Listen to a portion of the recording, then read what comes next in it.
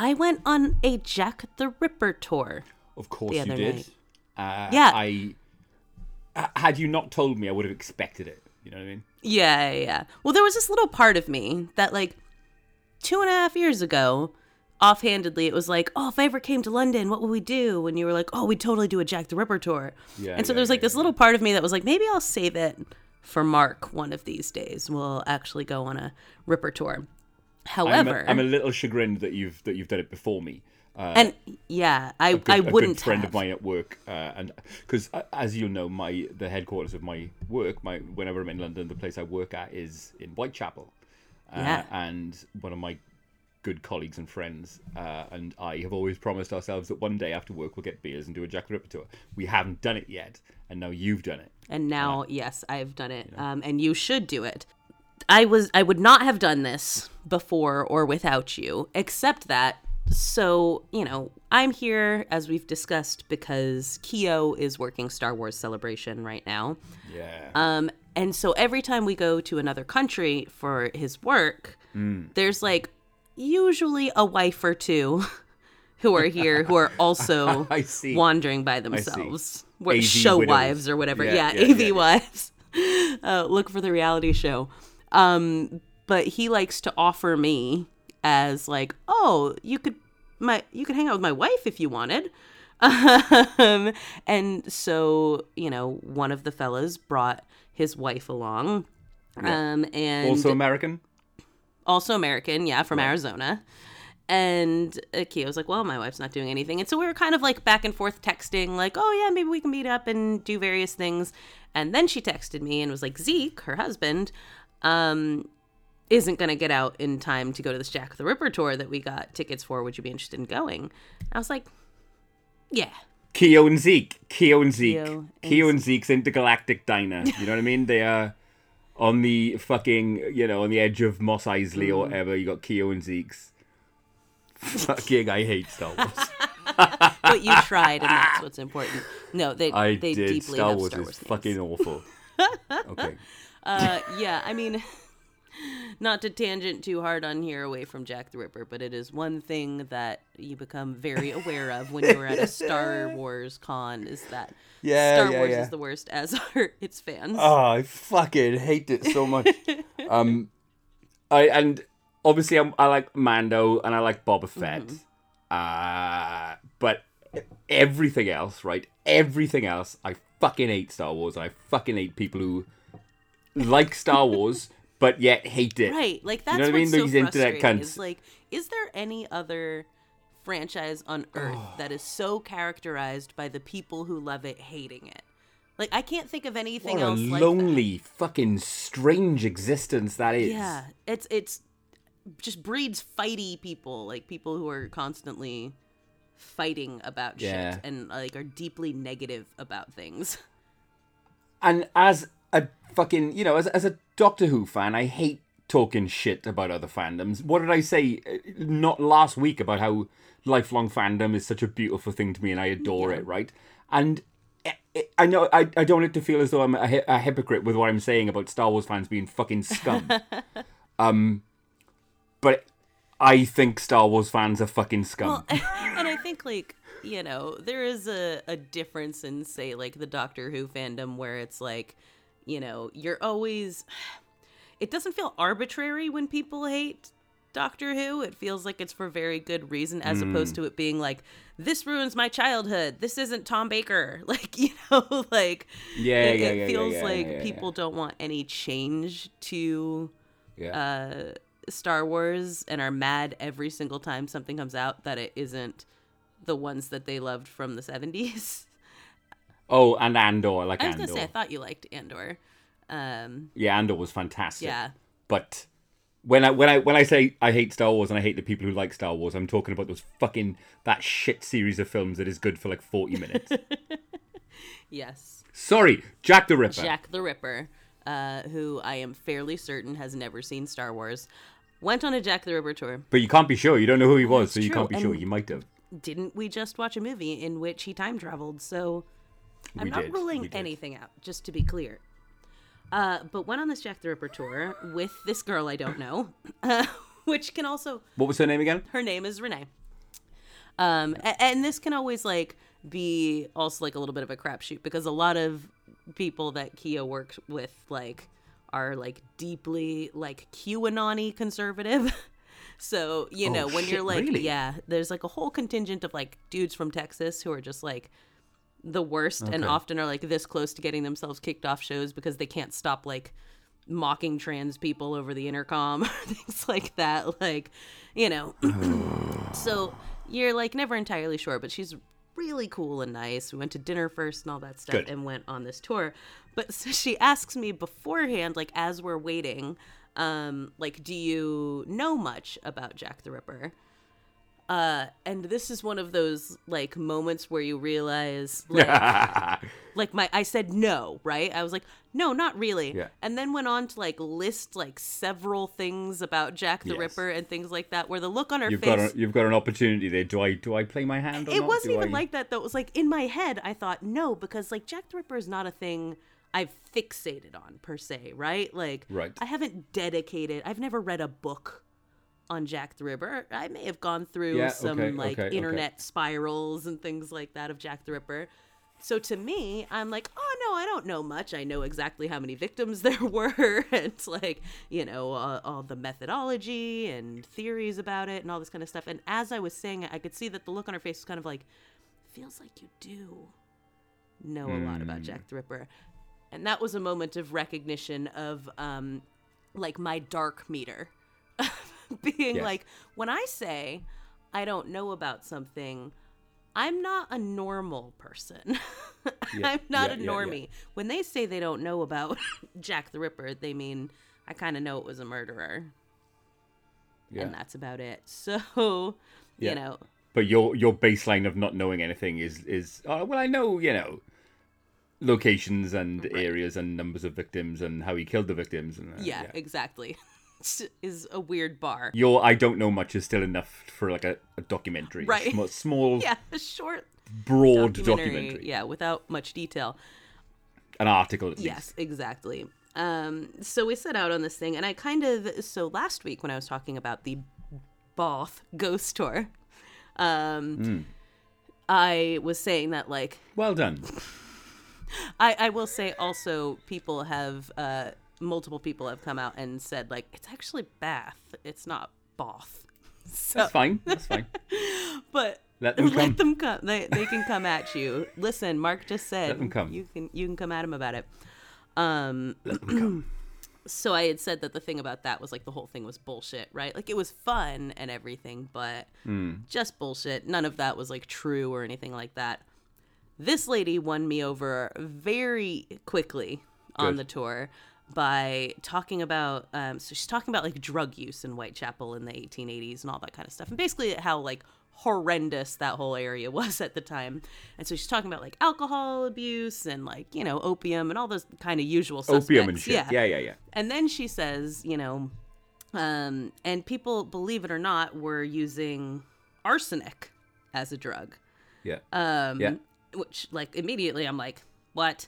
And she's like, now, I did not buy that when I heard that. So then I looked into it and I was like, oh, lady, I love you right now. That she heard a fact that was like, that sounds made up. And she looked into it and it was true. It was absolutely true. She was talking about basically people microdosing arsenic, more or less, at the time. And, you know, she actually researched it. So from like very early in the tour, I was like, would that give you an acquired immunity? I don't think so. What she said about it, the description of it that she gave was basically that it was like you would take it in these small amounts and it would give you this sort of like out of body feeling, like sort of floating out of yourself, almost like a psychedelic, but obviously not a psychedelic. And yeah, from nothing that she said made it sound like you could dose and dose and dose until you could just take arsenic. It seems like no matter what, you would die if you took too much of it. She, out the gate, I was like, this is a person who hears the thing, and if it doesn't sound right, looks it up. That's the thing that I super appreciate. She's been obsessed with Jack the Ripper since she was like 9, and I would say she's probably in like her 50s or so. Nice. And Lifelong fandom. you see. lifelong fandom. What a beautiful thing. But also, one of the things that I was concerned about, because I have read stuff about this, is people saying that these tours can be like super exploitative because, you know, people want like, ooh, spooky, scary, like, oh, serial killer titillating stuff. And she was much more respectful than I expected her to be about this. And it was like none of that kind of sleazy sensationalist stuff, but really kind of focusing on like these women who were murdered, and then like the structures that were in place that made it so that like, you know, this was happening, like all the horrific things about why it was hard to be a woman at this time. And like there's like a pub that it's called the 10 Bells. You've probably passed it since you work in that area. And that's been there, you know, since that time. It was called the 10 Bells then, it's called 10 Bells now. For a brief period in the 80s, they tried to change it into, like, they wanted to call it Jack the Ripper. They like briefly did, and it was like soup. There was like strippers in it, which Jack the Stripper seems like a lost opportunity there. But, you know, just like this just totally trashy joint that they wanted to make out of it. And she was like, you know, yeah, it happened a long time ago, but it's still a tragedy. Like, imagine if someone tried to open up a shop and call it the Yorkshire Ripper. Like, you know, like, we understand that would be like in really poor taste, you know. That's tasteless. That is tasteless. And just because this happened in 1888 doesn't mean that like it's less tragic than what happened to the people in the 1970s, right? So I was really impressed by the fact that this tour was just like much more respectful than I was expecting it to be. She really knew her shit. She was funny, but none of her jokes were like at the expense of the women. It just really was. Sounds like she did a fantastic job. She was just passionate. She knew her shit.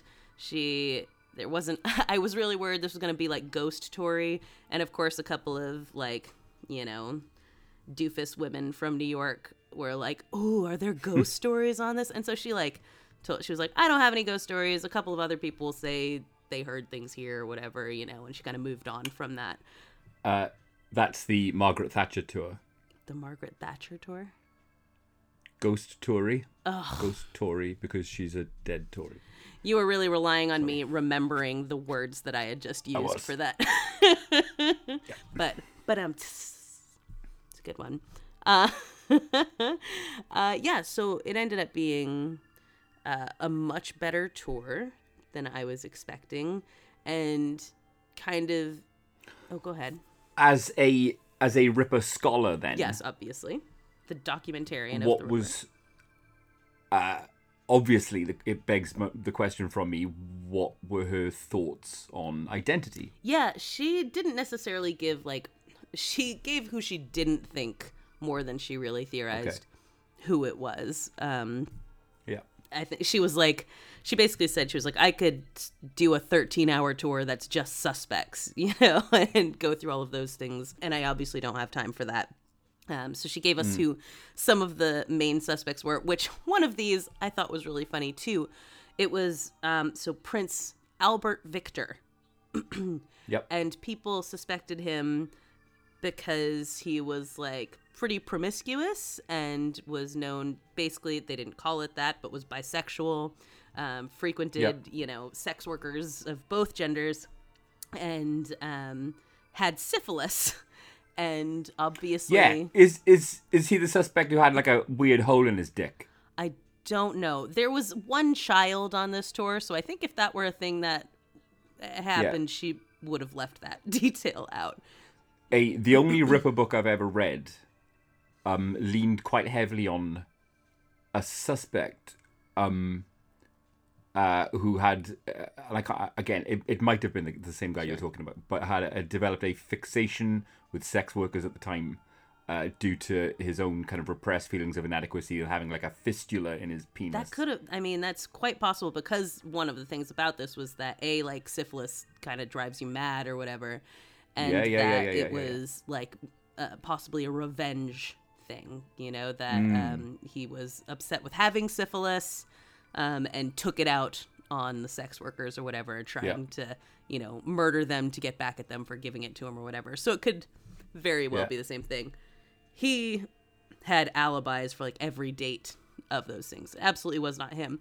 What I thought was interesting about that story, though, was like we know a lot about the royals, and of course Prince Harry has told us quite a bit about his own penis in his book. But did everyone knew Prince Albert Victor had syphilis? Was this just like common knowledge at the time? Because that just seems wild to me that everyone was like, it was probably him. He's got the syph. The idea of like nobility or royalty being a fucking heinous murderer is very interesting to me, fascinating to me. Absolutely. You know what I mean? You couldn't, imagine that. 2023, imagine one of the lesser royals. Right. Crawling about the place. Yeah. Using the institution and using their power and their influence to keep things quiet and just stabbing up women. That's exactly. crazy story. And one of the interesting things on that note, what she did say afterwards, so it was actually kind of cute. The kid who was on the tour is probably... When you say kid? I was about to say he's probably like Owen's age, I would say. Oh. Yeah, I would say probably Owen's age. So he was somewhere between your children's age, I would say. Okay. He came up afterwards and he was like, is it possible that it was a woman? He's like making his own little theories and stuff like that, which is really cute. And so she explained why it's unlikely that it was a woman just based on the way that these... Physical strength. Exactly. Like just the brute strength required for this stuff. A woman in the slums in 1888 would not likely have been able to do this. And so he's sort of sharing his theories and all that stuff. But what she did say was that probably it was more likely someone who was poor, because like we've now got this image of Jack the Ripper and like the top hat and the of course, and the coat, the cloak with his black medical bag, right, which like she's right. If that were a thing, that would have been so noticeable. Like everyone would have been like, we live in the slums. Why is this guy wandering about? Why do we see him every time there's a murder here? Like, more likely it was someone who absolutely blended in with everybody else. And another fact of that, this was a thing that I did not realize. This always frustrates me with the story, that multiple times he pretty much almost got caught. And so one of those cases was like basically in a courtyard type situation, where like a guy rode his, like, he was, parking his horse or whatever. And whatever you do with horses. That's what you do. You park your horse at the end of the night. Yeah. And the horse stopped and there was like the body, and he went, like, ran inside thinking there was, like, a drunk woman passed out, to get a candle. And so he and his wife came back out, and they found this mutilated woman. Now, this is, like, an enclosed courtyard, right? When the cops came, like, immediately, they found that, like, her hands were cold, but, like, her torso was still warm. Meaning what had likely happened is when he rode up in there, he interrupted the murder. And it is very likely that if rather than running to go get a candle, he had just looked, the guy was still there. And when he went away, it gave him the opportunity to slink out of the courtyard. Leg it. Which then he went and murdered this other woman, same night. The only time two of them were in the same night. And three guys walked up on it as it was happening, but thought like it was just, two people hooking up or whatever. And then like one of the guys noticed like, the guy was trying not to be seen. It was like covering his face or whatever. And they moved on. And within 10 minutes, or it was like 10 to 12 minutes, she had been ripped to shreds and the cops were there. They realized like they'd just missed him again. And the guy couldn't describe him. He was like I couldn't pick him out of a lineup. Like he was covering his face, whatever. So he had to blend in pretty well, but twice in the same night. What I mean, aside from the no one knowing the identity, aside from the brutality of the murders, what really puts the Ripper murders over the top is the letters, Right. and the sending of the body parts, the sending of the liver. Yeah, exactly. Saying he ate part of it, but here's the other half. Like, Exactly. Written letters in blood. You know what I mean? Fucking hell. Yeah. Incredible stuff. and also, so that like letter was lost, that he sent the piece of liver with, and also like he had taken some like souvenirs, like a bladder from someone and things like that. That it's like obviously you don't eat that, and so I have this like thought that it's like these things probably either were found whenever this person, like maybe he was arrested for something else, maybe he died, like, you know, probably someone was like, ew, what are these, and threw them away.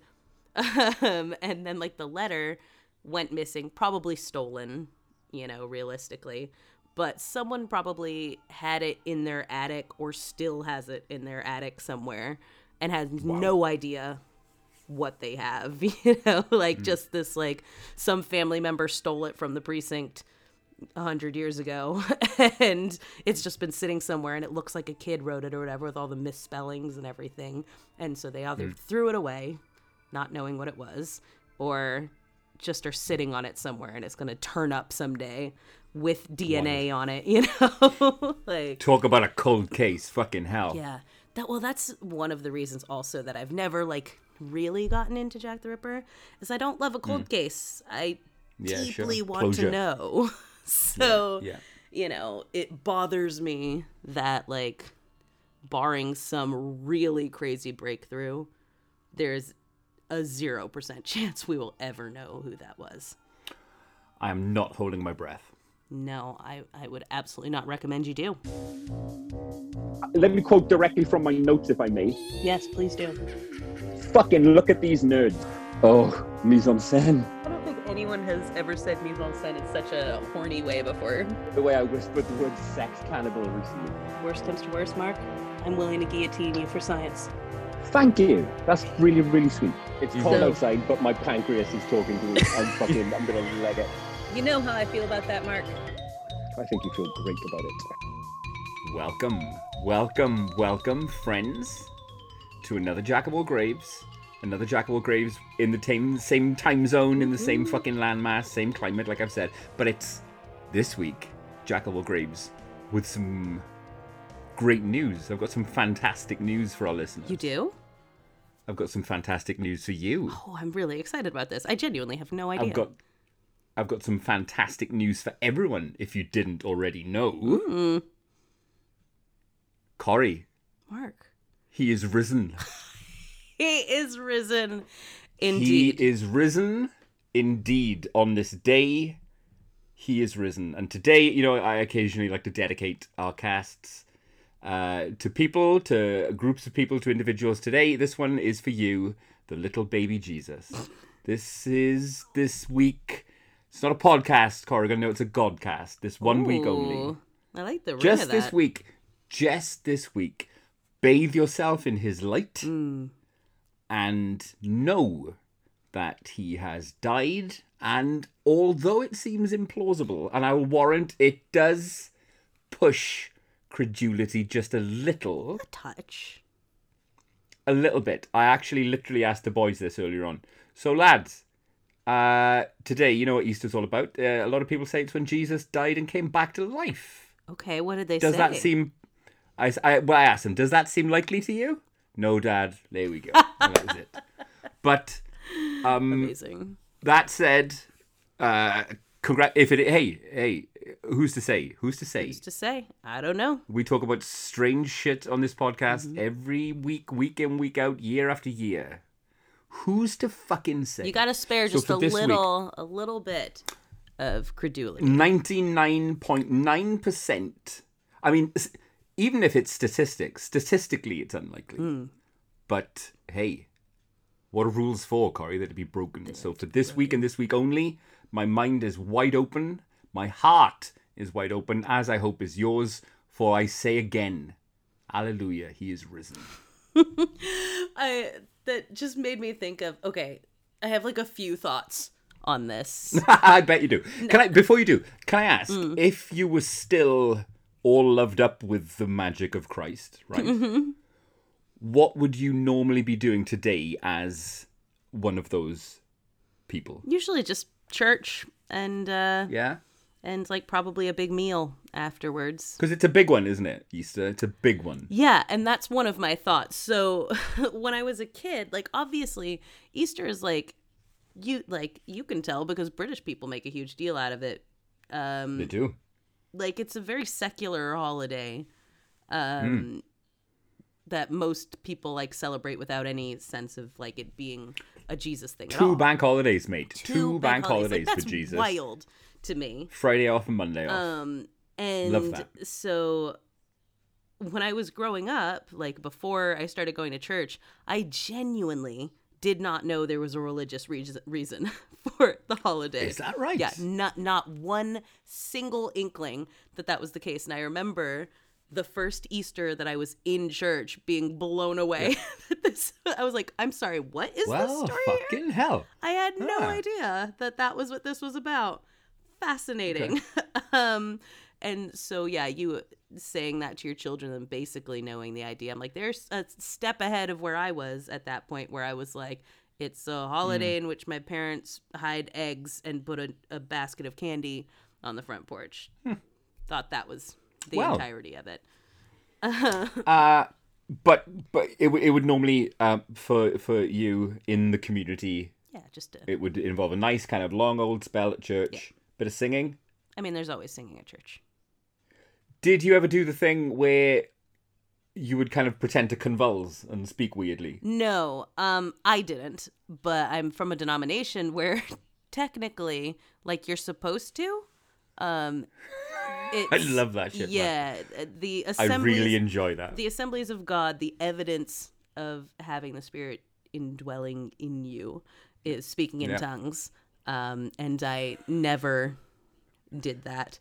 And it's like, it's one of those things where like there's like jokes about it. So where it's like, oh, you have to do it. So, you know, you got to put on the performance. So you say things like, bada hunda, shoulda bada Hyundai, things like that. That's, sounds like you're speaking in tongues, but you're really just talking about automobiles. Cool. But also the singing note made me think of, I went to this mega church with my friend Carrie grew up in a mega church called Saddleback, the one that Rick Warren is the pastor of, who wrote The Purpose-Driven Life. Righteous Gemstones type shit. Yeah, exactly that. And I just remember going to the Easter service and they had this worship leader, Rick something, not Rick Warren, Rick something else. A lot of white men named Rick in the church. Yeah. And he sang this song that like I just thought the lyrics were so funny that I immediately like burst into laughter tears in the church because it was like they crucified him, he arose, then they couldn't find him, he arose. They couldn't find him. Oh, Jesus. Very good. Like, crucified. Yeah. Jesus peekaboo. And sure we left him right here. Yeah, I could have sworn we put him here. They couldn't find him. He arose. So yeah, that Easter always reminds me of. And also today I was watching the Netflix show Beef, and they have this storyline in it of Stephen Ewan getting involved in this Asian non-denominational church in Orange County, which is... Can you just give me the vague premise of Beef? Because plenty of people have recommended it to me. It's A24, so there's that. Say no more. Say less. No, the basic premise of Beef is that in the first episode, Ali Wong and Stephen Ewan have like what should be a minor road rage incident that turns into something much bigger. And that basically causes both of their lives to go into a downward spiral over the course of years, essentially, or over a year at least. Fine. Sold. Yeah, it's a super stressful show. Just FYI, I was not I thought it was going to be like funny. It's like deeply, deeply stressful. So think more A24 than you're probably thinking. Wonderful. But the church scenes in it are like spot on. Like, and not in, so like Righteous Gemstones, I'm like, oh, they're so spot on, but like in a parody way where it's like really getting all the like silliness of those church services. This is not played that way. These are like just him going into church services at this Asian non-denominational church, and they are spot on. And I found myself like, he sings this song by a super like really like popular worship leader, an Australian guy, and I was like singing along with it, and I was like, oh fuck me, like it's so ingrained that I can't help it. I'm like singing along with this song, and it gets just an evangelical non-denominational church service absolutely I think perfect.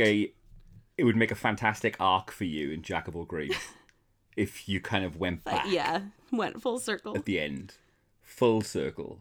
I think we've talked it through on many occasions, and I think you're going to come back. I think that's your character arc. I think that's where you're headed. No, I think the arc is you do. Maybe. I think that's been the arc all along. I'm lost and gone forever, I'm but susceptible. somehow you become the Christian. I'm the one with the fucking void. I'm the one who's yearning for meaning, and Can you imagine how insufferable you would be if you were an evangelical? Oh man, I think I would rise quite through the ranks. I think I would. You would be that like cool the pastor. story I could tell. My God, I Right. was in the wilderness. I temptations of given to drinking and drug taking. Yep. You know what I mean? Exactly. You have a testimony, my friend. Yeah, horror films, satanic, demonic horror films Yeah. that I would obsessively watch and talk about week in and week out on this demonic hellbound podcast that I was preaching my corruption. Mm-hmm. But you know what happened? He is risen. He is risen in me. Hallelujah. Hallelujah. Disturbing. Oh yeah. Very disturbing, Mark. I think I could make you believe it. I think I could make you buy it. Well, yeah, probably. And I would be very disturbed. Please don't April Fools me like that or anything. It's bad enough that you keep tricking me into thinking that your mic is off. I can't handle you becoming a Christian. I'm never going to be tired of that. just listeners, just what I do, right? And I don't make a habit of it. I'll never do it 2 weeks in a row. But I'll kind of do the moving my pretending to talk thing. And Corey's like, what? What? I can't hear you. What? Oh my God. This again?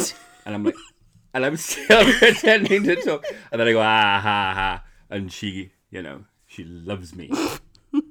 And you're too far away to hit. So you continue to do it. Starship Troopers is on the telly, by the way. Oh, Fuck nice. yeah, That's a fun one. so good. Always a good choice. So good. So sorry if I'm lifting my eyes up every so often. It's because I'm did watching Michael notice Ironside be awesome. So yeah, Jesus out there doing his thing. Big ups, mad props. What Yeah. else? Yep. Let's see. I've been on holiday this week. been That's on been holiday.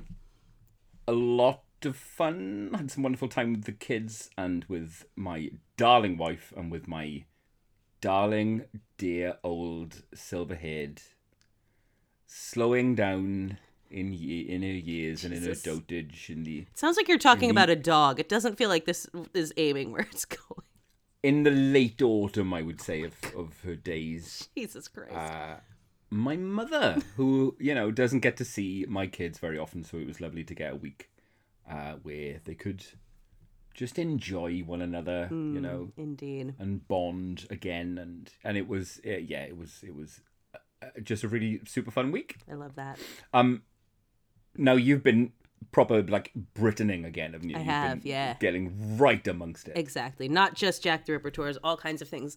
Well, Sorry, I'm on the tour. Talk to me about the hecklers, please. Yeah, so last week I, said that when we were on that ghost tour, people were heckling the ghost tour. Now I'm coming to the conclusion that this is simply British tradition because the whole tour, people were walking by and yelling things. One guy was like, "London is sex, drugs, and rock and roll," as he walked by, and we're like, okay. And like then a group of like drunk dudes passed by, and one of them was singing "You've Got School in the Morning" to the tune of Guantanamera, which was delightful. last time I was out drinking in London, honestly, I know that it, the papers say it, the tabloids say it all the time, but fucking hell, cocaine is everywhere, right? Interesting. Like literally, I walked past two separate groups of people outdoors, walking between pubs, just pouring a little bag into their fists It's and just the doing whippets I fucking notice everywhere. hand bumps. There's Yes, just those little silver little canisters. Yeah. all Every over the fucking place. way. Yeah. There be drugs. Yeah, in parks and fields, here be drugs. Yes. Yeah. But hey, the Tories are gonna are banning the kind of casual sale of nitrous oxide, which is... And I'm sure that's going to fix it.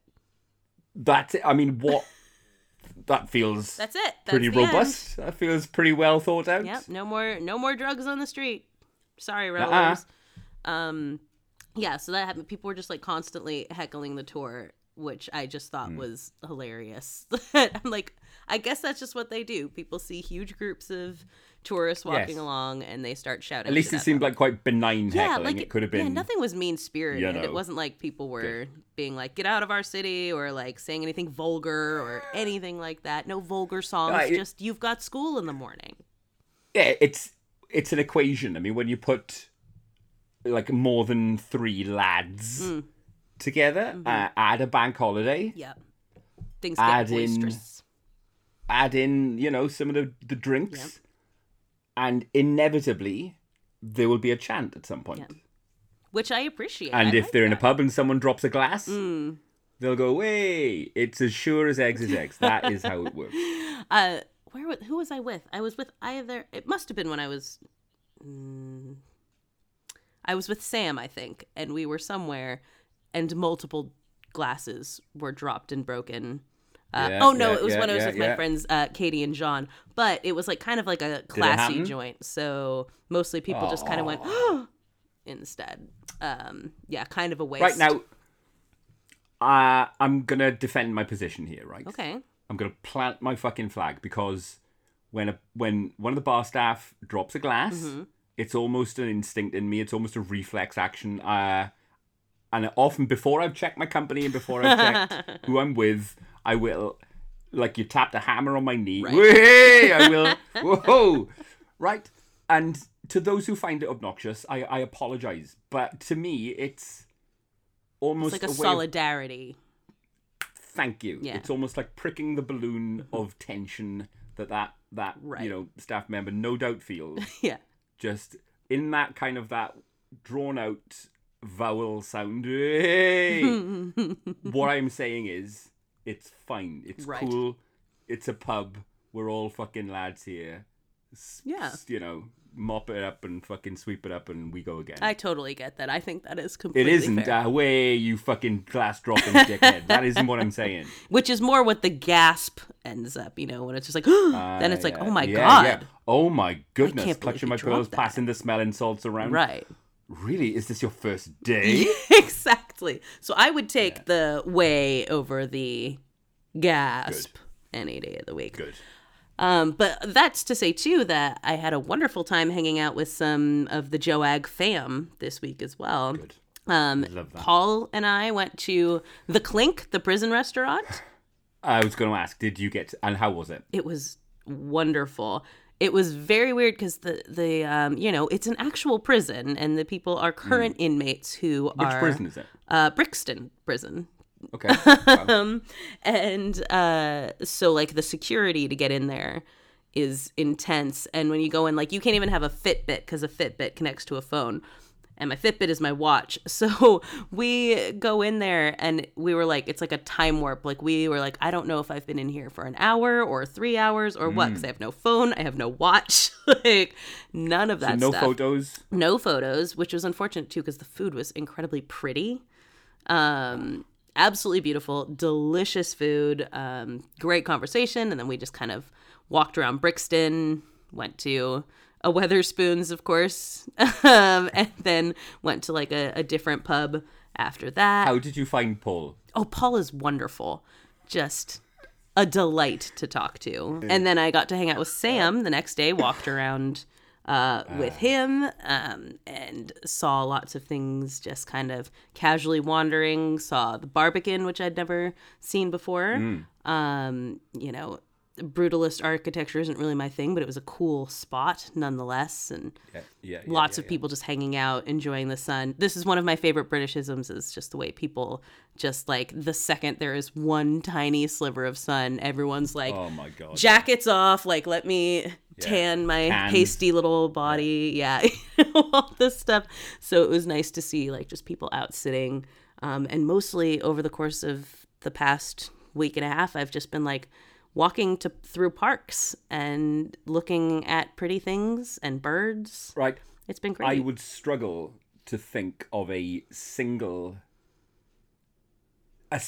possible activity, right? Mm-hmm. Which Sam couldn't turn into something lovely. Oh, absolutely. Yeah, totally. Just the most engaging, affable, easy to talk to, interesting, fucking... what's the word? Erudite motherfucker. Yeah, absolutely. You know? Yeah, no, it was wonderful, and you know, I found some amazing places and drawn some birds and just had a lovely time. Nice. I'd love to hear that. How is your affection for the UK growing or diminishing the more you spend here, or have you plateaued? That's a good question. I think I find more... I think it seems less foreign. And so what I find is places that I love that are new, and places that I'm more indifferent to, and things like that, just kind of like being anywhere in the US or whatever. So like I really loved walking around Brixton, and I really loved Whitechapel. I think Whitechapel rules, you know, stuff like that. And then there's other parts that are like kind of like, whatever about, but it feels like now I feel less, you know, like, whoa. My sister was like shocked the other day because she had texted me and I didn't get back to her for like 8 hours. And I was like, oh, sorry, I didn't bring like your Wi-Fi thing that you lent to me. Does it work? Is it working? Yeah, it works great. Oh. Yeah. But I didn't bring it with me into the city.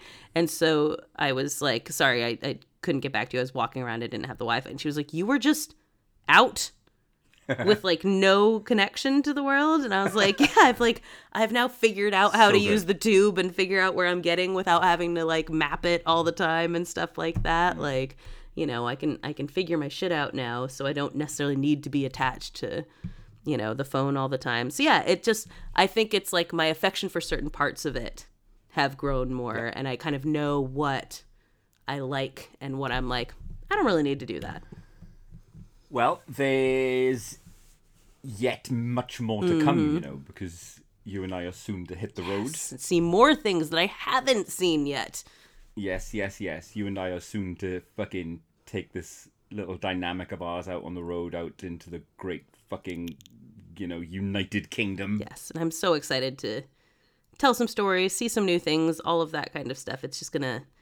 I'm stoked on it, you know. I'm excited to adventure with you and for you to show me some places that I've never seen before, and probably some you haven't seen before. And it'll be fun. Yes. Yeah. Yes. Together we shall pick at the scab, the crust of Britain, and expose the...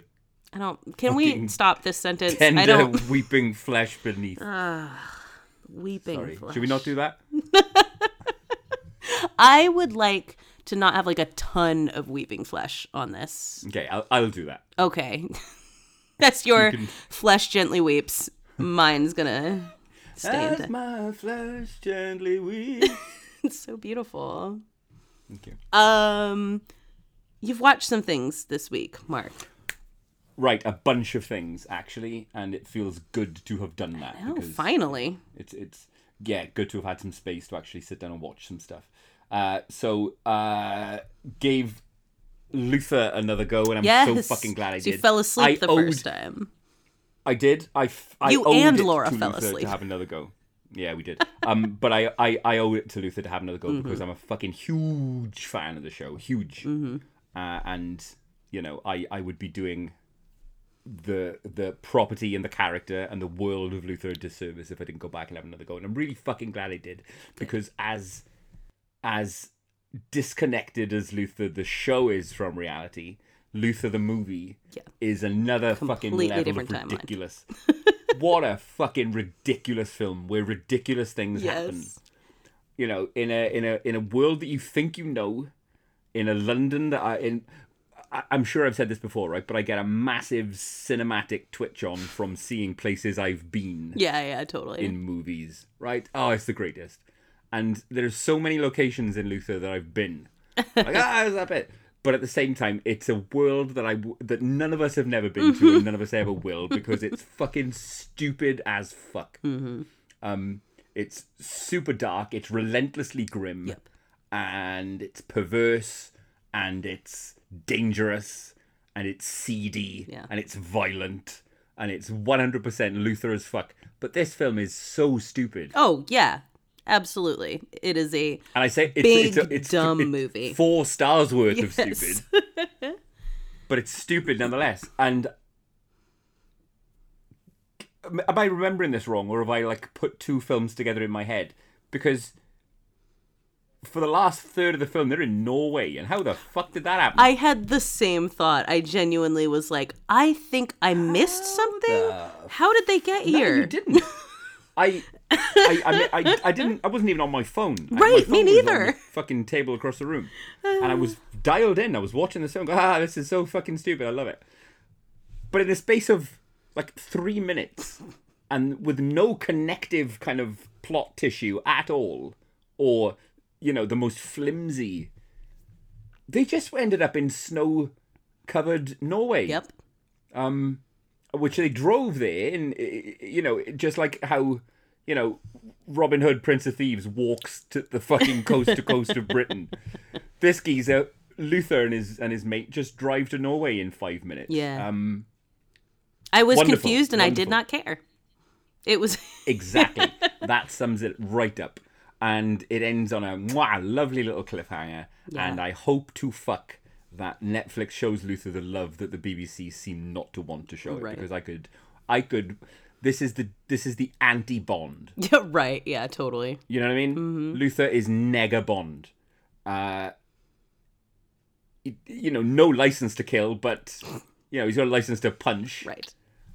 And I will watch those for as long as Idris and Neil Cross want to make them, because I fucking love that word. And thankfully, they seem to want to make them forever. Yeah. Yeah. So we will be getting this.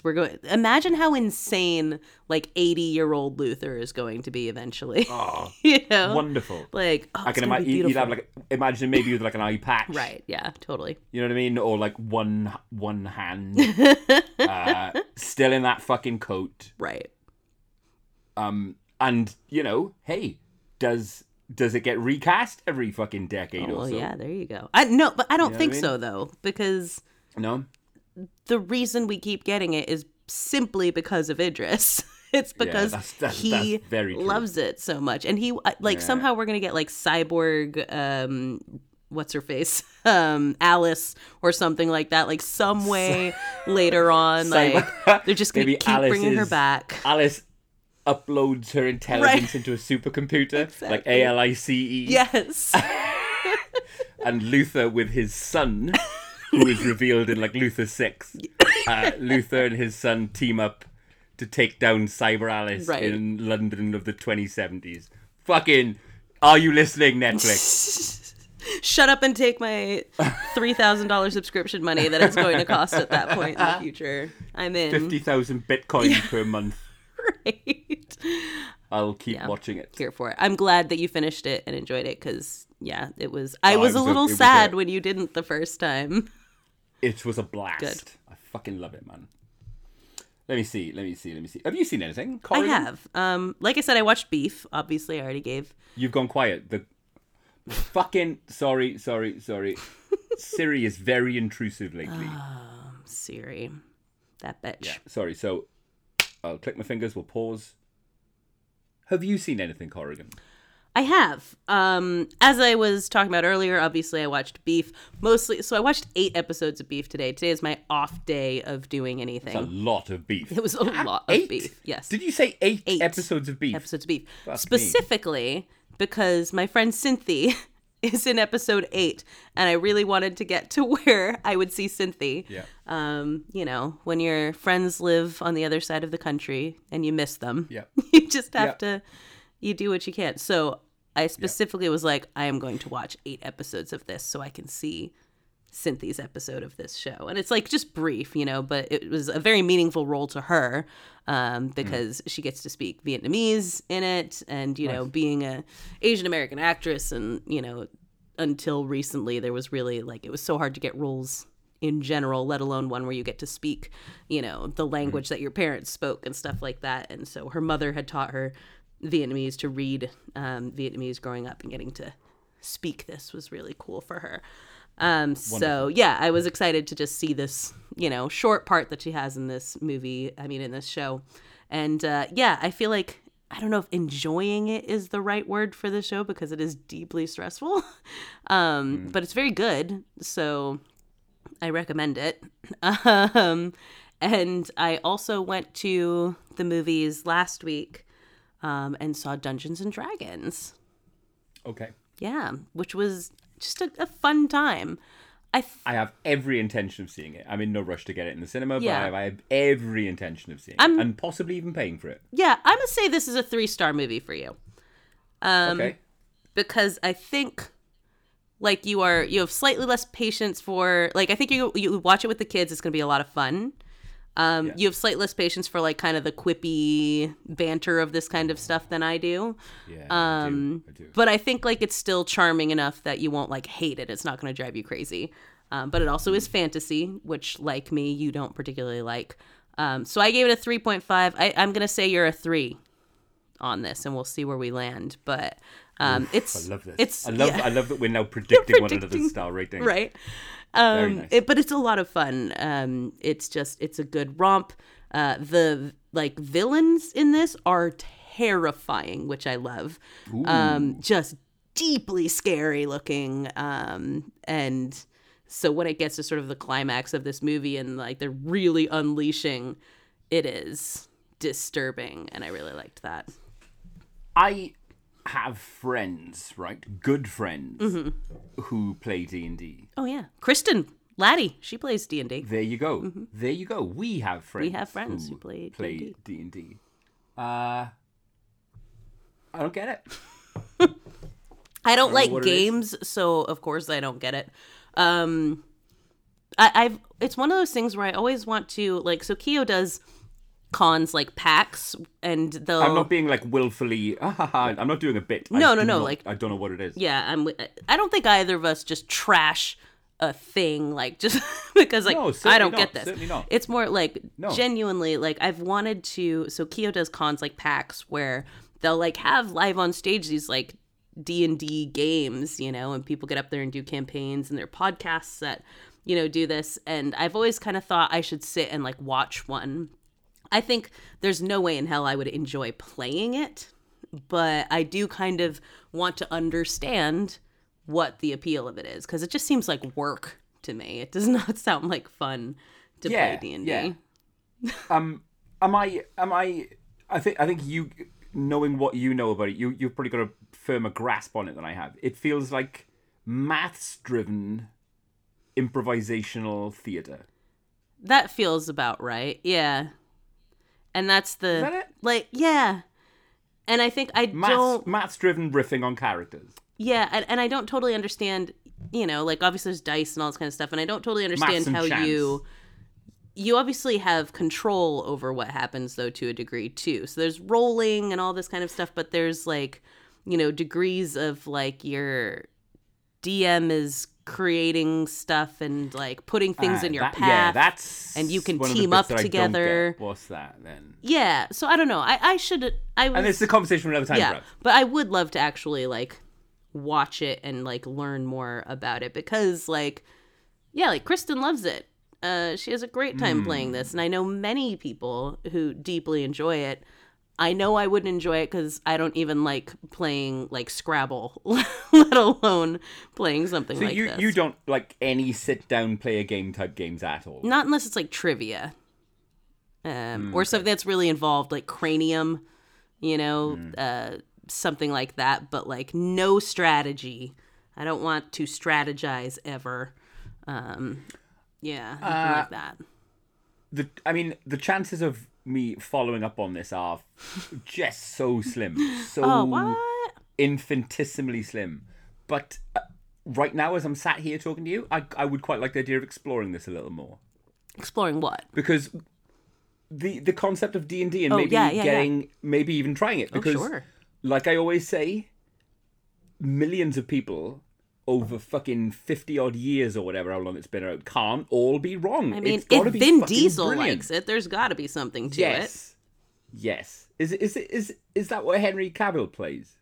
Probably. I think he likes all the nerd things, so I'm a guess he probably likes the D&D. You know, one of my bestest mates, Mark Llewellyn, is big into his D&D, and you know, I like hearing you do the little L thing. His word.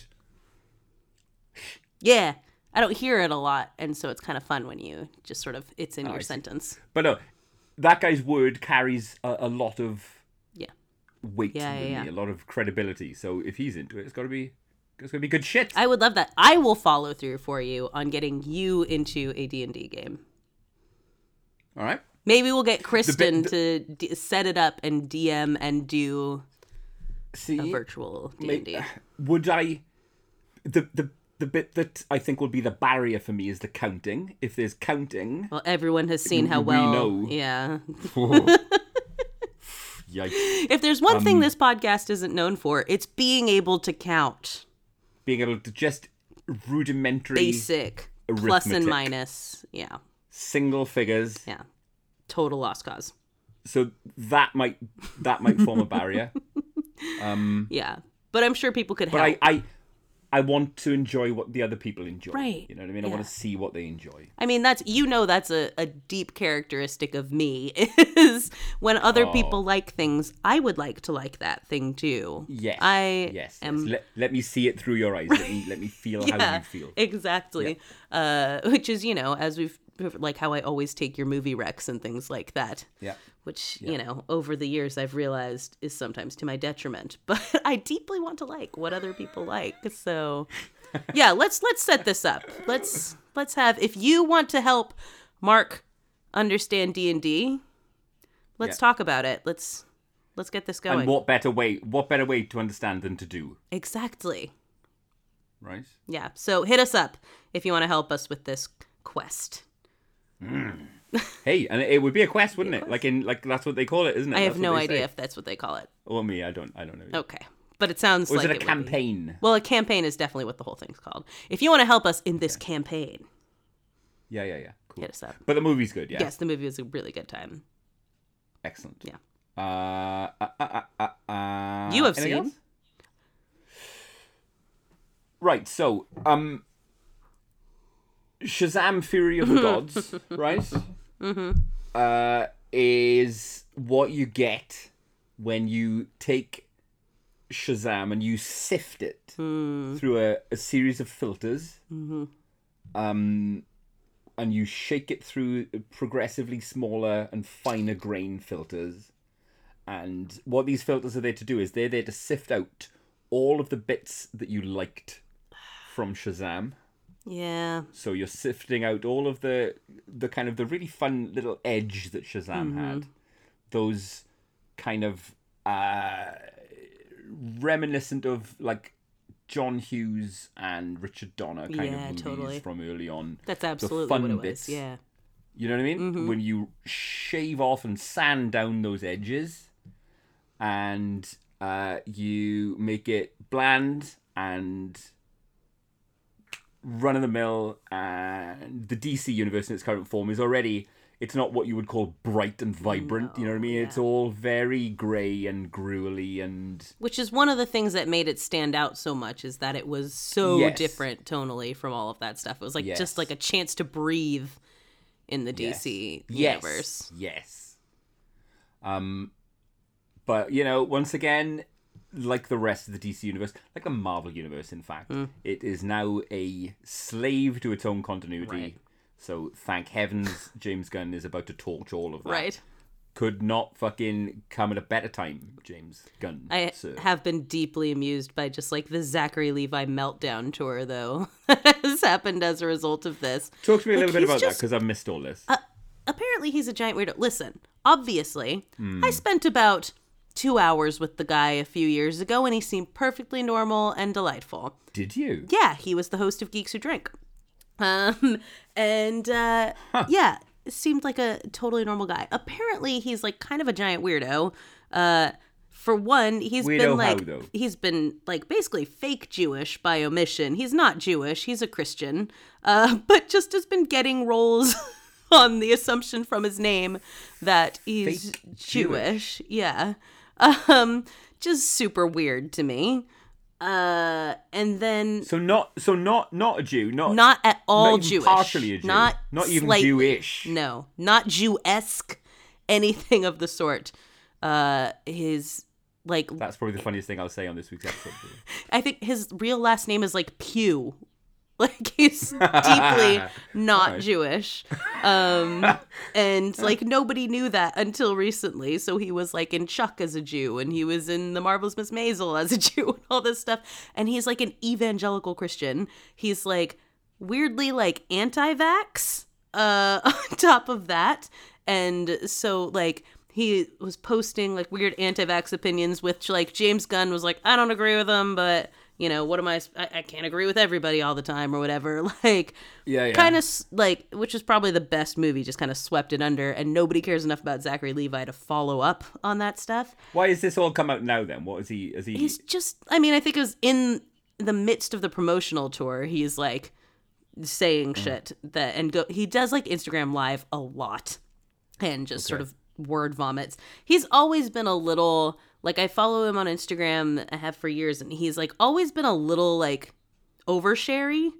And I think with the timing of this, it didn't help. And then as like negative reviews and stuff have come in about Shazam, he's like done these like Instagram lives where he like tries to defend it, and where he talks about like the, you know, it was supposed to be like this, and like how The Rock ruined it and stuff like that. And just stuff that like you don't say. You just, you let it roll off, you know, it didn't work.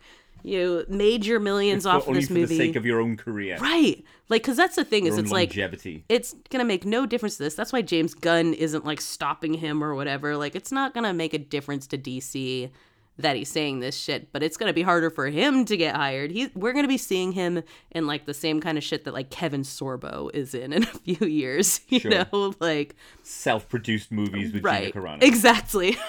Like, that's where he's going to be headed if he can't shut his stupid mouth about this stuff. Man, fucking hell. Yeah. The most interesting thing to me about Shazam 2 happened to me personally while watching Shazam 2. I became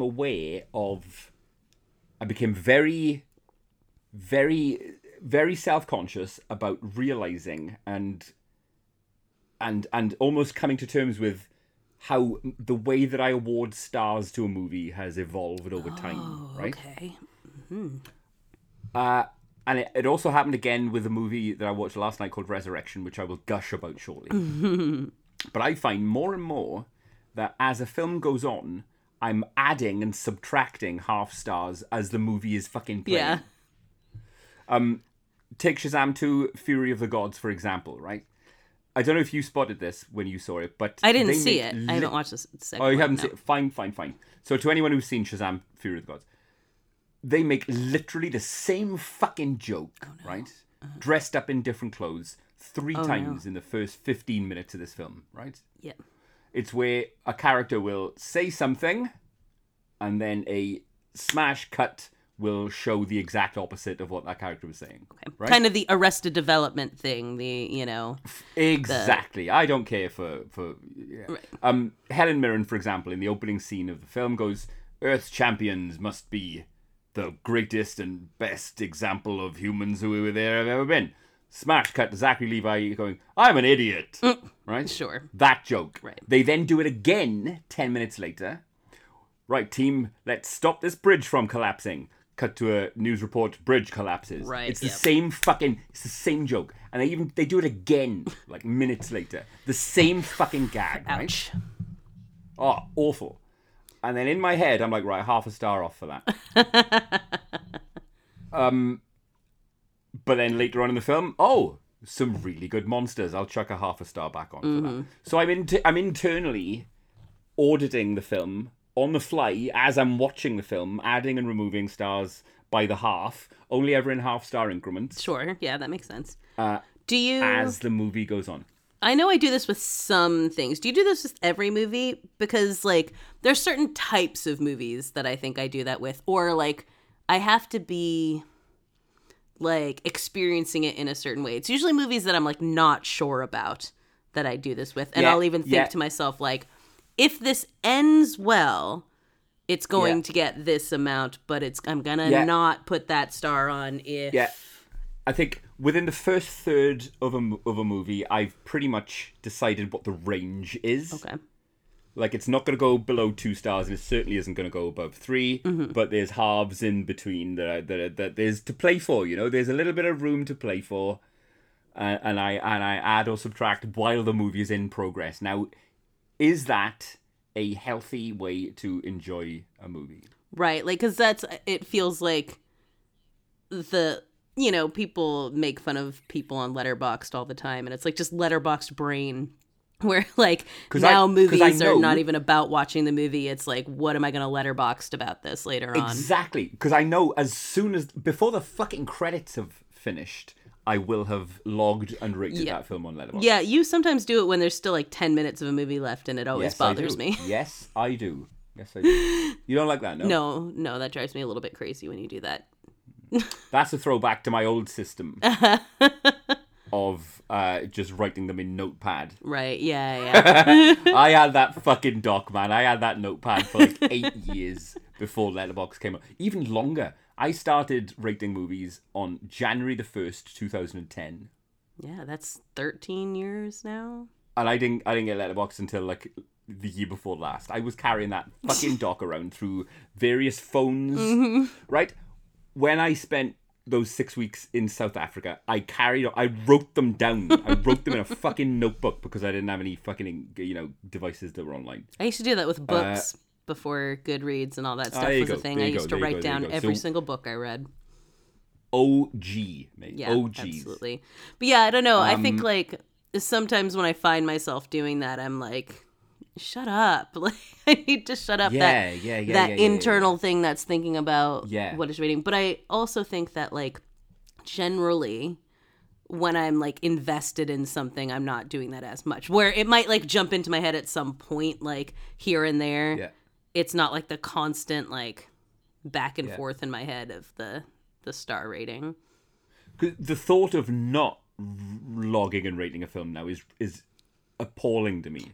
I hate when I realize somehow if I went to bed like it was really late and I didn't log something, and then when someone else logs it months later, I'm like, why have I not logged that movie? And now I don't know when I watched it, and it drives me crazy. Yeah. But yeah, it's got to go in there. Yeah. Again, I'm sure it's a conversation others are having, and it's just one for me to think of. Is it a lesser way of consuming and enjoying film? Right, like if you're always thinking, or if I can't speak for anyone else, but if I have always got like a small, like a third of my brain, on the fly adjusting my fucking online opinion of a film before it's even finished. I don't know. Right, because it's kind of like it makes the purpose of a movie determining how good it is instead of really investing in the storyline where you're just constantly in letting a film bed in. Yeah. What happened to ruminating for a little bit and thinking again and maybe even revisiting it and talking about it? Right. What happened to that? Nope. Bang. Before it's even fucking finished, I'm putting my fucking thoughts out there. Yeah. Through means of a fucking very, there's not much room for nuance in that star rating. Right. I don't know. Hey, readers, what do you think? Yeah. Give us your thoughts. If you're reading a transcript of this, tell me what you think. So you let me watched see. Resurrection last night. Wait, let me just sorry. talk about Army of Darkness Oh, yeah, first. yeah. That's right. You had a little mini how is watch it- along. How is it possible? How is it possible for Army of Darkness, right? Mm-hmm. A movie that takes place in the past when, a bit vague, it's a You bit know, vague. the best. Where, it's a bit vague, who knows? Who are these historical figures? Don't know, who cares, doesn't matter. Da-da-da-da-da, details. A slapstick, almost gore-free, and the gore is comedy gore. Right. Full of Harryhausen homages and anachronistic language. One of my favorites in particular is the skeleton who goes, "Let's get the hell out of here!" Really good. Right? Ridiculous. A ridiculous comedy of a fucking movie. Yeah. How is it possible that somehow that film feels tonally absolutely fucking in line with the hard gore, dark as fuck, edgy, nasty piece of work that is Evil Dead 2013? How is it that those two films absolutely feel as though they belong in the same franchise? How? I can't work it out, and yet they do. Yeah. The Evil Dead fucking vibe is so difficult to put your finger on. It is, yeah. It's so tough to put your finger on. It's so fucking... It just... What is it? How can you sum it up? And how can all of these tonally fucking dissonant films somehow have this fucking sense that they all belong together? Yeah, it's very... I don't know. Sorry. It's very unique in that you really don't get other series that are like that. You know? They're so... Yeah, just so incredibly different in tone, and yet they're not somehow. And Nope, yeah. and yet somehow they're all quintessentially Evil Dead. How, I don't know. Yeah, I can't explain it for you, but it's absolutely true. Yeah, so, Resurrection. Apparently, this was something that we've spoken about before. It was, and it was great because Are you you sure? Because I feel as though I would remember that. you texted me and you were like, "I'm watching a movie I'm really enjoying that I think you would dislike." I was like, "Oh, what movie?" And you sent me like the screenshot of the Letterboxd or wherever it was from, and I was like, "Mark, I have watched this and I liked it, and I told you about it months ago." You sure about that? I think you'll find if you check the tapes. I did, in fact, tell you about this film a few months ago. What were your thoughts? Did you love it as much as I did? I mean, I didn't 4.5 stars love it, but Yeah. I very much enjoyed it. I really liked Yeah. your reasoning for why I normally wouldn't like a movie like this. Very sound, very stressed out white woman problems kind of It's situation. a stressed out fucking white woman at the fucking front and center of the film. Right. A la fucking Black Swan or any other, Right. you know, unreliable narrator, psychosis. But I like that. I like an unreliable narrator and a psychosis and things like that. And I think the ambiguity of this, of never quite knowing if we could trust any part of her experience of life, was I really liked that throughout this movie. And of course, Tim Roth's in it and is very creepy and Fucking hell, he's good. yeah, he's super good. Do you want to explain the movie though, again, for those who don't remember from the last time that So, I talked about it? Resurrection is a very tight and narrow character piece, which explores the impact, or does it, of abuse, an abusive relationship, and a lost child, a child who's died, in a woman who is exceptionally, you know, as we see her, exceptionally driven and everything that you would expect a strong, fucking, capable, independent woman to be. She has a job that's obviously, she works in pharmaceuticals or something. She's obviously in some very, very, you know, position of authority and power. Her house is fucking clean. She runs like a fucking mad lad. She, she has sex whenever she feels like it, with partners whenever she feels like it. She is, to all intents and purposes, on paper, what you would expect a stereotypically powerful and successful and driven and independent woman to be. Right. But under the surface of that, you've got this relationship with Tim Roth from 18, 20 years in her past, which has had devastating effects on her. And just under the surface of this veneer of respectability and success and achievement and power is a deeply, deeply fucked up and unpredictable and unstable and ready to blow kind of, side to this woman, which we see coming out. Oh, and this film is so good. Yeah. Right? It's so good. I don't even know where to begin, right? It rewards hard work on the part of the viewer, okay? When I said earlier on that I kind of established early on what the range, kind of the range of the star rating is going to be, that I knew in the first kind of half an hour, 40 minutes that we there was a 4 here. It rewards the viewer paying attention. It doesn't spell anything out for you. Yeah. You are rewarded for really fucking looking at the film. We get clues about the protagonist. We get clues about her past. We get clues about who she is, who she was, who she isn't. All there in the film, all there on screen, all there in the frame. And I fucking love that, right? I love that. Yeah. It's beautifully scripted, beautifully performed. More on that in a bit. Tim Roth, right? Even though he's Abomination, and even though he's fucking Mr. Orange, you know what I mean? He's none of those things in this film, and you forget he's Tim Roth, mate. Within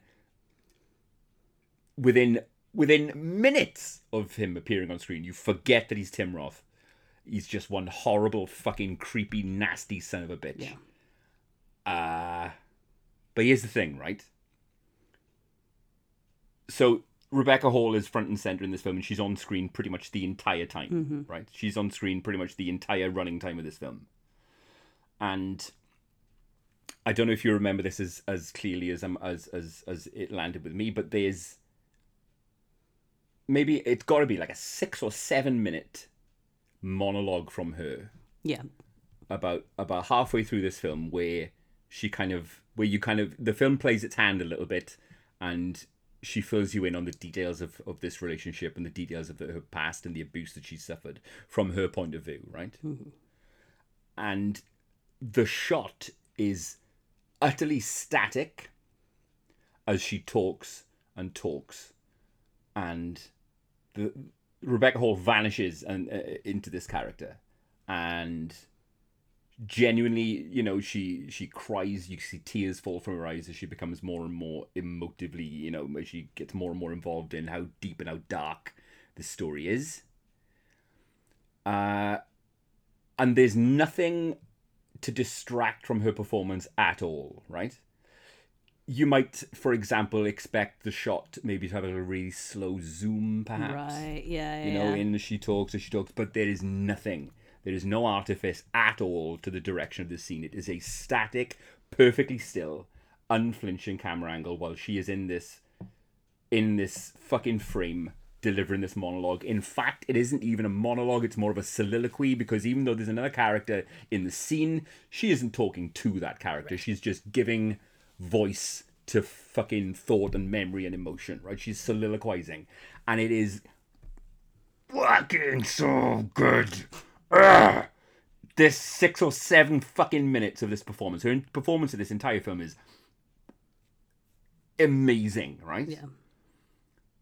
But that 6 or 7 minutes in particular is fucking world class fucking class stuff from Rebecca Hall in this movie, right? And that's where that extra there it is. That's where that half a star. There it is. I was thinking, oh, you're getting a half a star for this, mate. Yeah, fuck you now. And I texted you this right after, and I was watching that performance from her. I was watching that work from her, and I was thinking something's going on here. Something's up here. Nobody's this good out of nowhere, right? Yeah. Nobody's just this fucking good just because they're that good. Something's fucking going on here. So I has me a little bit of a Google, right? And I look at Rebecca Hall, and I read her Wikipedia page, and I read her IMDb. And her dad is none other than fucking Sir Peter Hall, right? Sir fucking Peter Hall.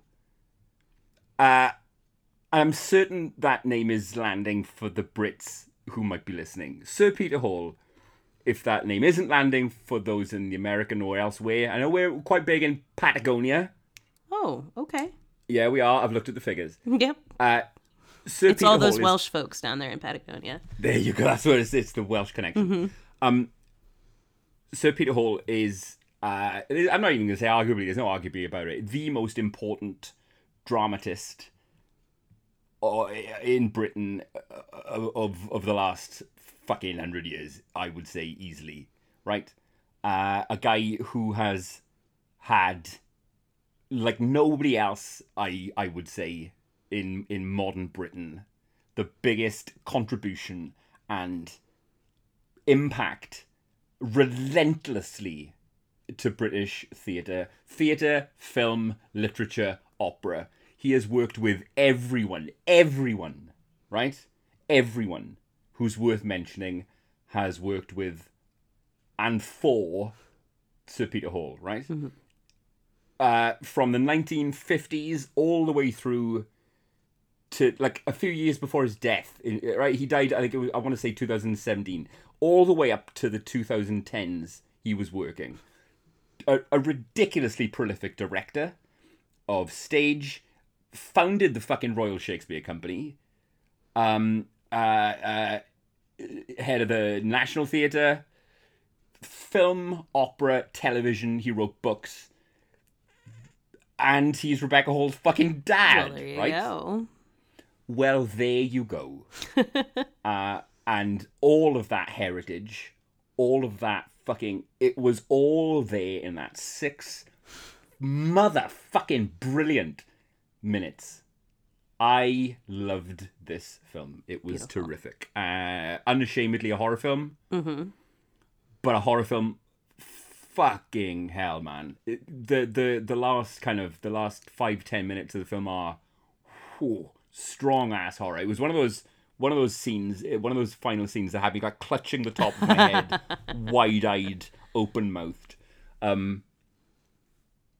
This film was fucking brilliant. Absolutely fucking brilliant. And I watch it on a whim. That's wild. Wild. Yeah, wild is what it is. So I think it's What a safe to great say Joag recommends Resurrection. Joag unreservedly recommends Resurrection. And fucking hell, you know, a cast of like 4 recurring characters, 5 recurring characters. Yeah, I guess No so. elaborate effects, no elaborate sets. Set in, you know, just streets and office blocks and hotels. Rebecca Hall is a master of a small movie. It's very true. Yeah. It's very true. And she is fucking on my cool list. Yes, agreed. Absolutely. Patron saint of Joag, Rebecca Hall. Yes, when we cast Joag the movie, maybe she could play me. Definitely. I have no doubt she could do it. yeah, same here. All right. So what else? That's all I've watched, and it's been a good week of watches. I'm very happy to hear that. And you know what? There's so much more to come. Oh. Because we're being away for a week, I've got a fuckload to catch up on. I got Succession to watch. Word. Yep. Me and the boys are going to see Super Mario in the morning, which Beautiful. I can't fucking. My God, I'm so fucking excited to see this movie, right? Even though I know what it's going to be, right? It's an Illumination film, for fuck's sake. I know what it's going to be. But I simply can't wait to sit in the local view and have the lights going down and have my fucking boys around me and to be eating popcorn and watching a movie about Super Mario, who, you know, whether I don't give a fuck who you are, Super Mario is your childhood. He is a massive part of your childhood if you're Like me. Fair enough. Yeah, that's delightful. You're going tomorrow to that? Yep, tomorrow morning, 10:35. I feel like I've banged on a little bit here. Sorry. That's okay. I mean, it's Like I've been talking. it's a podcast. It is, isn't it? Yeah, That's it's acceptable. kind of the to idea. talk in this medium. Just a lot of banging on. Yep. Well, one of the things that I did this week, Mark, as I said, was I hung out with Sam. And just by sheer coincidence, like a week and a half or 2 weeks ago, I had said to you, I want to do an episode about people who have sacrificed themselves for others. And I think it came from something that we had watched or something like that that brought this to mind. Something made me think of this. I just find the concept of self-sacrifice fascinating, often very tragic, whatever reasons that people sacrifice themselves, it's usually something really sad that's happened. And so Sam texted me, he was like, I'm thinking of things that we could go do. And I was like, well, I'm mostly, I don't have like a lot of patience for going into museums or things like that. Sam knows I'm not into like art and stuff like that. And he was like, well, I found like a very Joe Aggie spot. It is a memorial to heroic self-sacrifice in Postman's Park in London. And I was like, okay, that does sound right up my alley. And so we did that. We went to this little park, just a tiny little park, and there is a wall that is dedicated to people who died sacrificing themselves for others. And not in the way that, like, we hear about this kind of stuff all the time, usually in the context of like war military? and no. Militarily? No. So not that kind of thing. This is ordinary people who, for whatever reason, have died in the process of saving someone else. Okay. I love that. And yeah, it's such a cool concept. I love that monument exists. That's fantastic. Yeah, it is really neat to see. So it's like, it isn't those kinds of stories that you always hear about, some soldier did this or, whatever, but like normal people. Just in the the routine of their daily lives. Right. Oh, that's phenomenal. It's phenomenal. And it a lot of these things. Give me an example, just so I can get Well, my I'm head curious around as to what you kind of would thing guess would be, because basically there were like three main types of things that kept coming up over and over, and there were some deviations from this, but there were kind of three things that usually caused people to die in the process of saving other people. So, I guess to answer that, I have to ask, what would I die for? Sure, yeah. What would you die for? And I want to know. Yeah. I mean, what is there anything so fundamentally important to your life, so the core of you, so important, so beloved, and so important to you that you would altruistically end your own life for? Right. Which, by the way, I think fascinatingly, one of the terms that's used for this is altruistic suicide. And thinking about it in that context is kind of interesting in and of itself. You don't consider sacrifice suicide, but at the same time, that is what you're doing, and understanding that I am forsaking my own life for someone else. You are willingly ending your own life for these kinds of things. And in fact, as a quick little aside, when I think of examples in fiction of altruistic suicide, there is just one example that comes immediately to mind. Ooh, and I wonder, and it's in a movie, and I wonder if you can guess which one is coming to my mind. In a movie, altruistic suicide. I don't know what. Yeah. It's the end of Star Trek 2. Oh, yeah. It's Spock going all fucking green and gammy because he's that gets me every time. Or whatever. Yeah, and the Vulcan thing on the window. Absolutely. I love that right. shit. Or another one I think of is the movie U-571, where Rabbit goes, and Rabbit and Trigger are the only two that are small enough to possibly go and squeeze into this little space to go and try to turn a valve, and he goes in there, and the hose isn't long enough, and he realizes that's where he's getting his air from, and he's gonna have to toss the air behind him and go and turn that valve, and he drowns to save the rest of the crew. Or a similar thing happens in the Poseidon Adventure, where 2 films I have not seen. I've not seen Poseidon Adventure. I've not seen U571. You know I love really a boat. Submarine films. Yeah. Yeah. You know how I feel about boats. And so interestingly, to give this away, drowning is one of the most common of the things on that, which I've experienced personally. So not drowning per se, but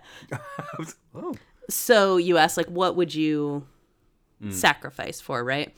And it's a thing that I've thought about before, like, are there beliefs worth dying for, things like that? And I've always kind of struggled with that question, in part because I think of, like, a lot of the sort of cosplay bravery people put on. People really want to, like, be, like, militaristic and stuff like that, imagine themselves in a war, in a battle, that kind of thing. Martyrs. You know? Yeah, martyrs. And especially coming from an evangelical Christian background, like, that's you know, big time goals, martyrdom. And so, like, I've always kind of associated it with that kind of mentality. And that's always made it hard for me to think about, like, are there things worth dying for? But, like, amongst a couple of times in my life, I have nearly died trying to save someone else, including one of the, like, memorable times that I can think of was I was at Lake Pisgah with my family, and my niece Luna was probably like 11, maybe younger than that. She was probably like 8 or so at the time, actually. Yeah. And she was in an inner tube, and I was kind of holding on to the inner tube as we were going out, but the water is very deep immediately. You can't touch in it. You know, probably like, as soon as you get in the water, it's probably like 5 feet 6 inches, and I'm 5'4", right? So you're a good swimmer, aren't you? I'm a strong swimmer. And she was in this inner tube, and she slipped out, and she couldn't get back in, and she couldn't really swim, and she's panicking and all that. And so what I did was held her up over my head, and I'm standing on the bottom with this child over my head. And she's so panicked, she's not doing anything to get back into the the inner tube. And I can't do anything. Like, no matter how strong a swimmer I am, there's nothing I can do from this position to, like, get her back into that tube. She's going to need to do it, or someone else going to notice, or I am simply going to drown standing here holding her above my head. But I was like, guess that's what happens. Like, there was no part of me that was like, drop her. You know, I was like, God, I hope she gets back into this thing, but I will drown if she doesn't. Oh, man.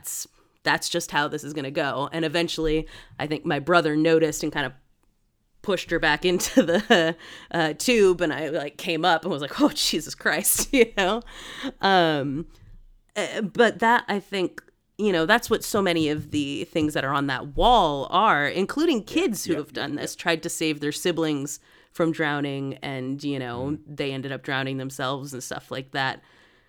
Part of the self-sacrifice thing to me is often about impulse and instinct, and what do you do when you see something happen like that? Is your instinct to run away? You know, is it to freeze in place? Is it to, you know, protect yourself, right? Like, I don't want to drown, so I, you know, let my niece fall back into the water and potentially come to harm herself or something like that. Like, how much does self-preservation override, you know, that kind of instinct? I can't imagine how I could live if the situation arose where I could only live at the expense of one of my children not. Right. If it was me or them. Right. How the fuck, if it was me or them, how the fuck could I continue living? Right. It doesn't compute. It isn't even, I don't know. Yeah, and I think, like, with stuff like that, like, you know, if you take it outside, like, obviously with your kids, just like when we were talking about, like, oh, do you murder innocent children or watch your loved ones get killed in front of you. Yeah. Like when it's your kids, like obviously you Yeah. know what your choice is going to be. But, Yeah. a lot of these things too on these were not relatives of people. It was that they saw someone drowning and they ran in and, went to save them. Yeah. And they're strangers, things like that. And I think in thinking about self-sacrifice, that to me is more relatable, I guess, than thinking about like dying for a cause. Yes. Because it's hard for me to imagine a situation in which that would be the case and to what end, But I can imagine dying because that's the only way someone else is going to survive. Though, yeah, that's absolutely the only circumstance. I mean, what with ubiquitous connectivity, what with the good old internet, I don't think you have to be as extreme as dying for a cause to make an impact on a cause. Right. You know what I mean? Your suffragettes, your Chartists, your kind of racial equality campaigners. Sometimes hey, look, I got no evidence to back this up, but it feels to me as though there would have been circumstances whereby the only way to fucking raise awareness, right, would be martyrdom, would be an act of self-immolation. Right, yeah. You know what I mean? Would be a massive fucking destructive gesture for a cause, whereby I think it's more realistic to rally now a wider audience, a wider group of like-minded people, without having to kind of die as a result. Right, yeah. Yeah, I think... That's how I don't know, it feels that way. Yeah, and I think that's largely true. I think that isn't to say that, like, in a situation, if for whatever reason we were in some sort of very violent time and it came to it, that it was like, it's dangerous to, hold a belief publicly or things like that. That's not to say that I would be like, then I guess I will shut up and not have that belief, or, I won't help people. Is there any cause for which you would die? I don't think outright, and I think that's healthy to me. Like, yeah. I think people get so wrapped up in that concept of like, I would die for this, that there's a degree to which you miss kind of what you're talking about, like what impact you have simply with your voice, and it becomes an obsession with martyrdom, and a self-importance, like, I guess that's my thought process, is like, what does it do for me to die? I have to believe that I am deeply important. Yes. For my death to mean anything. And that gesture, that massive fatalistic gesture, would have an impact. Right. Yeah, exactly.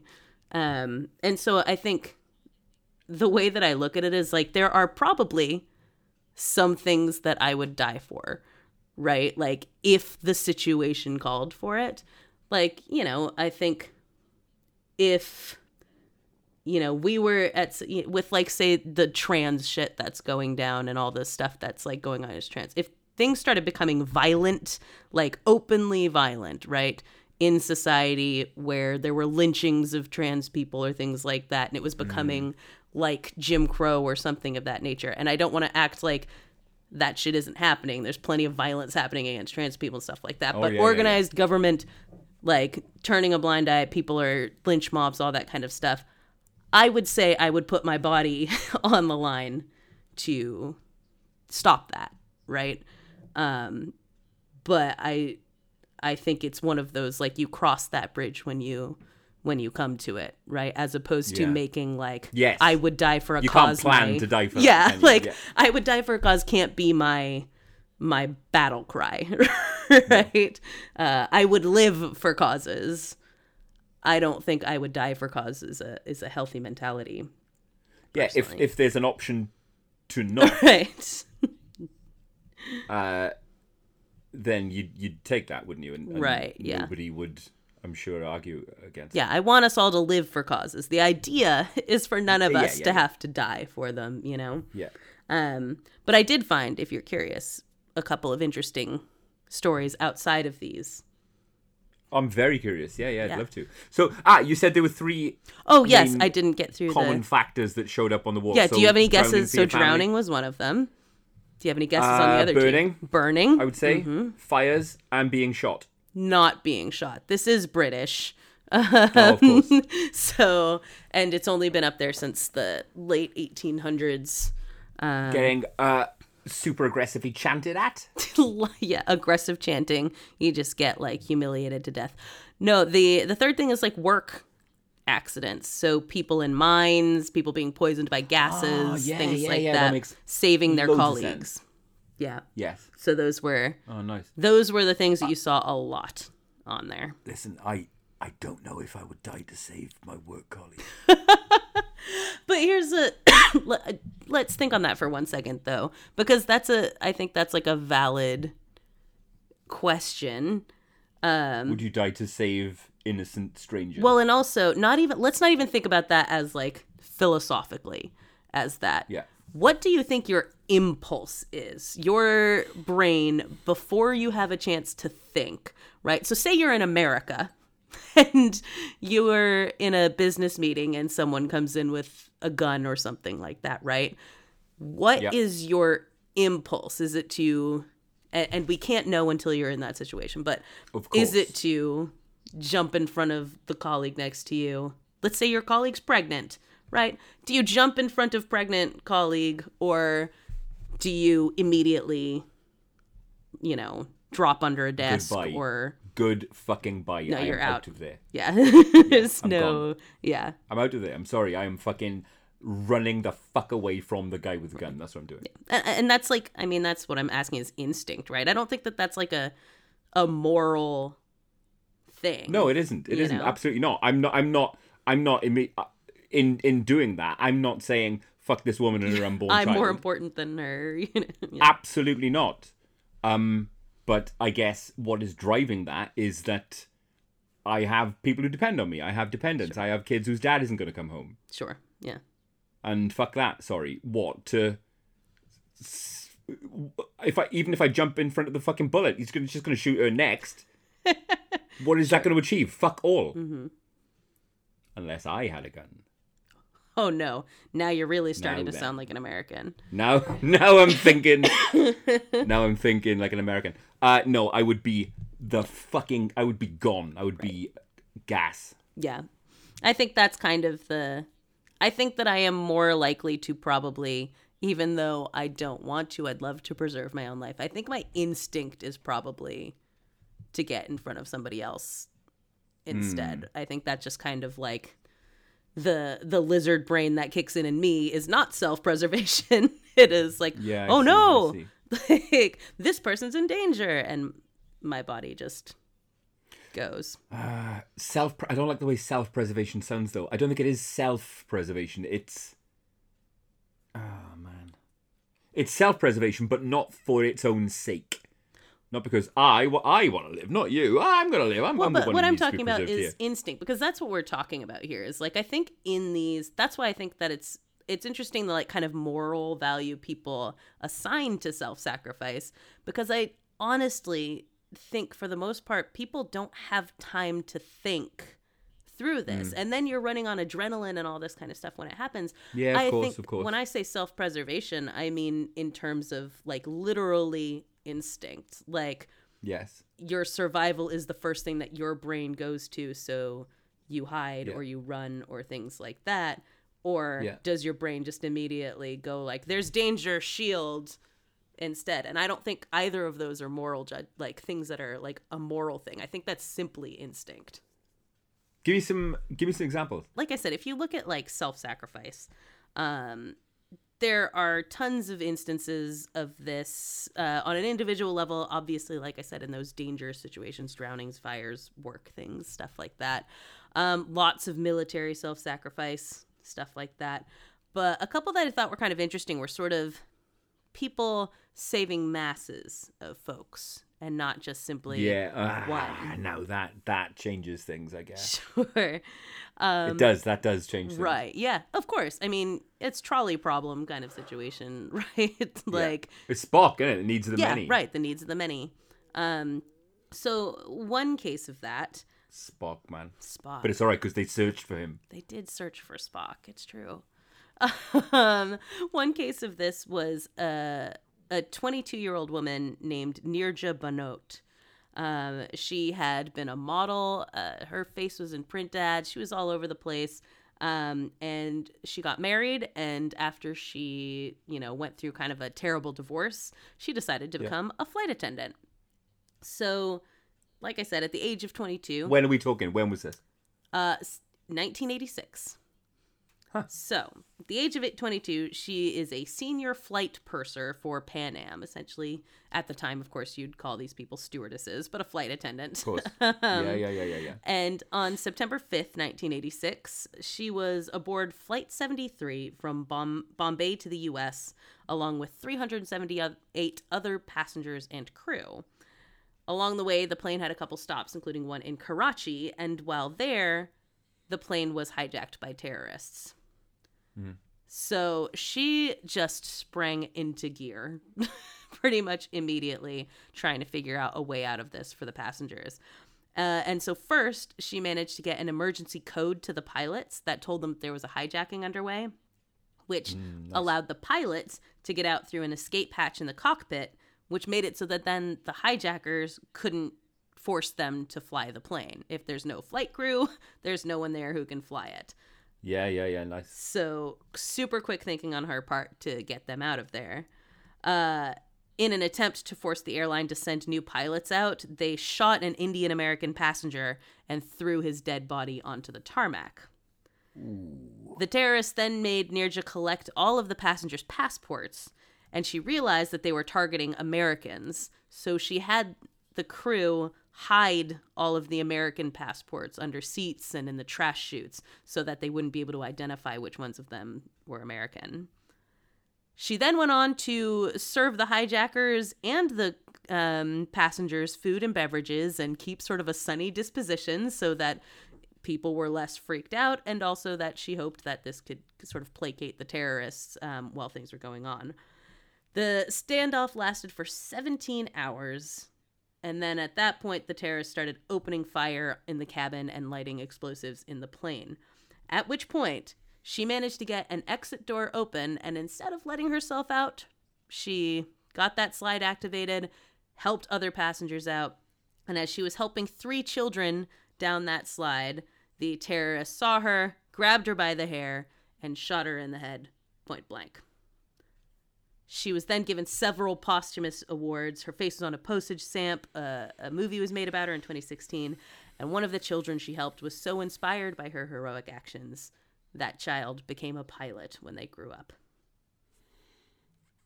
It's a beautiful fucking story. It is a beautiful story. Yeah, just one person who completely, I mean, it could have gone completely differently without someone who was just like, I'm going to risk it every step of this way. Hiding those passports was dangerous. Getting that code to the pilots was dangerous. Opening the doors was dangerous.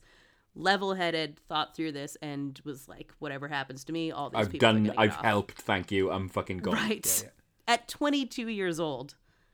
Yeah, like, incredible. Goddamn. It was pretty amazing. And another story that I really like comes from a tiny village in Derbyshire. Yeah. Beautifully done. Thank you. Called Eyam. Yeah. So the years 1665 and 1666 saw the last major epidemics of the plague. And as tended to be the case, it was concentrated mostly in London, obviously. But the rich fled the city, and the government displayed little interest in helping the poor people who were left behind. And when the House of Lords did decide to finally act, what they decided was to quarantine the poors, but exempt persons of note from having to isolate when infected. They also put measures in place to make sure that plague hospitals couldn't be built near their homes. So basically, they could go around infecting whoever they wanted, and they could insist on never seeing the consequences of that. And as those rich people fled London and moved out into rural areas, those places that had previously been relatively safe suddenly were being exposed to the plague where they hadn't been before. So in August of 1665, the plague came to Eyam in a parcel of cloth that had been sent to the village tailor from London. When the tailor's assistant spread the cloth out to air it by the fire, he realized it was covered with rat fleas. Oh, no. Yeah, and he died just a few days after unfolding that piece of cloth. Fuck, imagine that shit. Right? Just like opening it and being like, oh, fuck, there's death. That's it. That's the end of me. Yeah. Like, Yeah. the worst, right? So naturally, with that having come, the plague began to spread through the village quite rapidly. But rather than spread it further, the village's reverends, William Mompesson and Thomas Stanley, decided that it was Eyam's duty to contain the plague. So, despite knowing that quarantining was more or less a death sentence, they erected The village decided the entire to die. village Oh, decided fucking hell. it's what happens. They erected signs telling travelers, don't come in here. There's plague here. Supplies would be brought to the edge of the town, and then the villagers would leave money in water troughs filled with vinegar because they knew that vinegar did help kill the disease. So they were making sure, even in paying for the stuff people were bringing them to survive, they weren't going to spread plague by paying them with infected money. It's an incredible story. And over the course of 14 months, 260 of the 800 villagers died. Many of the families wiped out entirely. Whole families just dead. Entire, bloodlines, futures, legacies, all gone. Exactly. All simply to protect the rest of England from the plague. Pretty wild, It's huh? incredible. That is the first I have ever heard of that tale, and it is wonderful. Isn't it? I love it. I mean, those people would mask. They would. They certainly definitely mask. I just think that's such an incredible, like, this is the kind of thing you want to think about. People coming together and deciding in the face of hardship, you know, and not just in the face of wars and things like that, but just in the face of a seemingly insurmountable trial. They come together and decide that we're going to do the right thing no matter what that does to us. Incredible. It's fantastic. I mean, there is a cause for which I would give my life. Go on. There is one single cause for which I would happily lay down my life and die if it meant the point would be proven. Go on. The Neil Marshall's 2019 fuck me. Hellboy, starring David Harbour as Hellboy, is a true This has been Jack of All Graves. This was so wonderful better talking film. to all of you great people. What would you die for, listeners? Tell us what you die for. What do you think? Is there any cause worth dying for? Have you been in a situation where you have nearly died trying to save someone? Are you dead right now because you saved someone? Yeah. Did you die for a cause? Was it worth it? We definitely want to hear about that. 100%, yes. And while you're thinking of all that, there's one thing you should certainly do, Corey. Could you just remind them what that is? You should definitely do that and stay spooky.